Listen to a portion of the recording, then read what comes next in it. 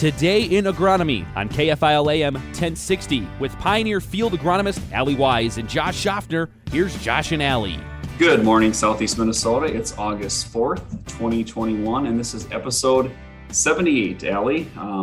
Good to be back on the air. Allie, last week was kind of a fun week down that direction. We had our Executive Enlist E3 Grower Day down at the Fillmore Central FFA site in Harmony, Minnesota. Had a lot of growers come through. I think we had a really good crowd that morning. 60, 65 growers come through and spend some time with us, kind of taking a look at what we had going on there and kind of talking about the Enlist E3 system and seeing some of the herbicide options in action there. And just curious, Allie, what were maybe some of your big takeaways about the couple of days we were there?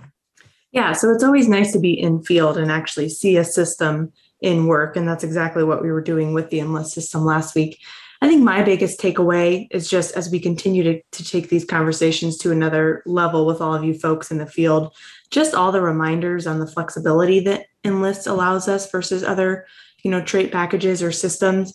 It's just something that really keeps coming back to the top of my head, especially as you look at in this particular plot, we were showcasing some applications at different weed heights, different timings between blocks that had a pre-down, those that did not. And it just felt like consistently kept coming back to that timing piece. I think another thing around Enlist too, is just that flexibility in application, with soybeans not being a susceptible crop. That was another one of those big key things that really stuck into my mind of, that's a really nice piece about the Enlist system. What were kind of those things that really come to the top of your mind as you power rank that? Yeah, I had a lot of feedback from the session. And I think one of the big things from some of our producers was, wow, what a great system, really great flexibility, good weed control, using the 2,4-D on the Enlist One side of things. And just a lot, just stress-free. I think that was probably, one of the big things. And you pair all that together, it just really got everybody excited about that. And the site wasn't just about Enlist. We also talked a lot about using the right amount of water, using enough carrier and the right nozzles, and also understanding the weed heights and the value of a pre and layered residual. And just, in some ways, it was just really educational. And some of it, nothing new. Some of it's kind of stuff we've known for a long time, but maybe we moved away from, always spraying 15, 20 gallons per acre of water and moved to some lower volumes. And I think a lot of it was a good reminder as we look at, there's not a silver bullet to controlling, water hemp, some of these tough weeds. We're going to have to use everything we can. And on the flip side, we also just need to make a few small adjustments, just to try to do a better job across the board. But overall, really good stuff. And the other thing, Allie, that site is there. It's all labeled. It's signed. It's just south of Harmony on 139. You'll see the sign about a mile south of town on the east side of the road there. If you're driving by there, don't be afraid to swing in there. Just walk through it. You can kind of give yourself a self-guided tour or reach out to your local Pioneer sales reps or one of us, and we'd gladly meet you down there and walk you through that as well. But great site, and it'll be there here probably all signed up for another month or so. And if you get down there, feel free to swing in and take a look at it.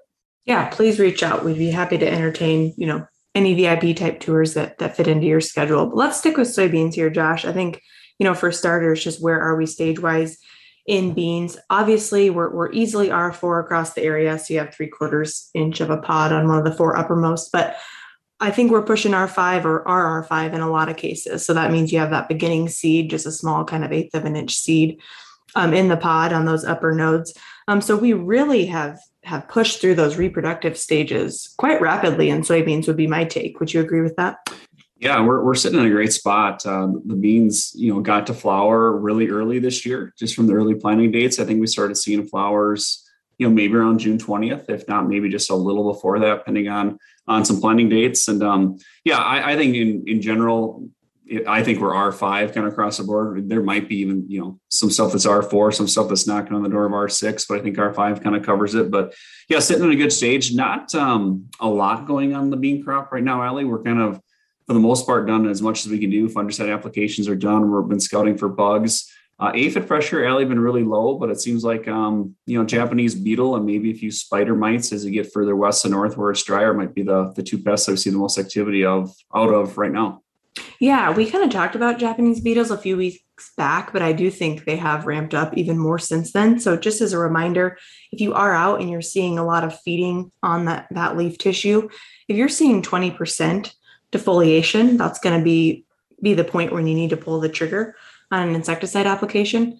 And then just a reminder with spider mites, I think, we continue to talk about those too. And you just look at this hot, dry, I would imagine we're going to see some of those pockets continue to pop up, and just be conscious of what insecticide you're using. And also know that, when we start thinking about adding an insecticide to spider mites, that can kind of flare up those populations sometimes. So be prepared of what that step process could look like in terms of control of spider mites if those do come into play.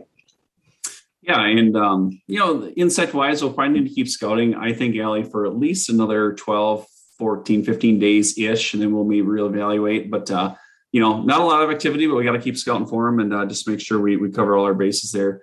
Disease wise, August, always think about white mold, Allie.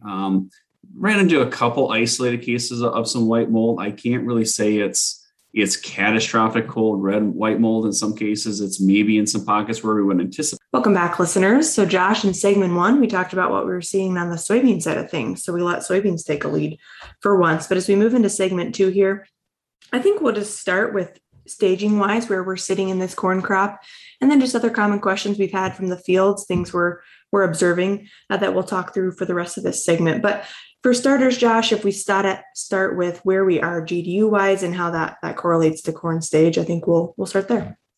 Yeah, we're cooking right along here. I was just running the data here for Preston, and this will be very similar for most of Southeast Minnesota, but they were sitting as of today at 1746. That's from an April 20th planting date. That's 157 above the average. So pretty good accumulation the last couple of weeks.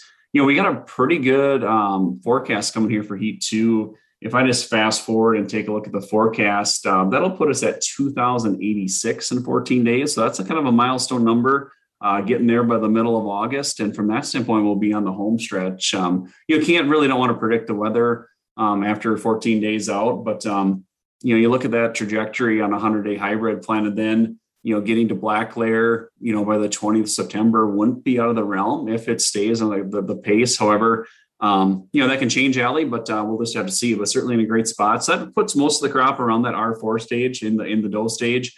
I anticipate, Allie, by the weekend or next week, we'll see some dents in the corn already, which is hard, kind of crazy to think about that. But yeah, sitting in a great spot just based on planting date and where we've had for GDUs. And I guess personally, I hope that continues. I'd like to get this crop kind of, in this stage or get to black layer as quick as we can, and definitely taking advantage of some longer days here. And we'll see how it all shakes out. Yeah. And I think staging wise, just playing off of that a little bit, common question I've been getting is, what did pollination look like for us? I'd say as I walked fields, it appears that I think pollination went extremely well, in terms of most fields that I've walked. Obviously, there's going to be those exceptions and maybe some later emerging or delayed plant type scenarios. But I think these next couple of weeks, as we're assessing some of these plants, certainly we'll get a better feel for what that could look like. But, one thing we've noticed, and you'll probably see this in potentially some of your fields too, of these ears, Josh, there's maybe, some random kernels that we can tell were pollinated at a different day than some of the others are a little farther behind. Any maybe quick comments on that and then what that'll look like as we continue to progress through these stages? Yeah, I've pulled some ears that show that exact description. And I think it has to do with probably some really warm nights and warm mornings where, a lot of corn, pollinates in the morning, and just depending on moisture and heat, we might have just seen a few kernels pollinate a day or so different. Something, if you look hard enough, you'll see that every year. It's probably more prominent in that just after that blister stage. And then as the crop gets to R4, it just gets really, you don't hardly notice it. Those gaps kind of fill in. But if you walk enough fields and pull enough ears, you might have noticed that. Not going to be a big concern. And thinking about that too, the kernel counts in rows and rows around sure look good. I know some people were concerned about how hot and dry we were, kind of in that V5 to V7 stage when that's determined. And I really don't think that probably really played a factor at all of how that's going to shake out. But, a lot of promise out there. Obviously, moisture probably going to be the big thing, Allie, as we move forward. And right now we're kind of sitting on an east-west divide of moisture and kind of a north-south line here across the listing area. And, depending on what the weather does here the next 2 weeks, it could be, we could see some big swings in a very tight geography potentially. Yeah, I think as you look at east of 52, just in my mind, how I'm segmenting it, you guys have just caught, not big rains, but just these little rains coming through that are maybe progressing that far southeast corner along just a touch better as you get west of 52. If we don't catch some rain here, I would expect as we get to the end of this week to start seeing some fields firing, especially maybe some soybeans on some sandy knobs. So we'll report back on that, but certainly we'll see what this weather is going to do. We can't control it, but we'll keep our observations in check. Another thing, Josh, outside of weather, disease, always a lot of questions around what are we seeing for disease. Have heard of a few reports of potentially tar spot in your corner of the world? Yeah, got some picture that I positively ID'd just off a photo down by Caledonia today. Some tar spots starting to show up. There's been a couple of the reports. I haven't ran into any firsthand. However, now that I've got a couple of reports, I'm guessing the more we start walking, we'll probably start to see it.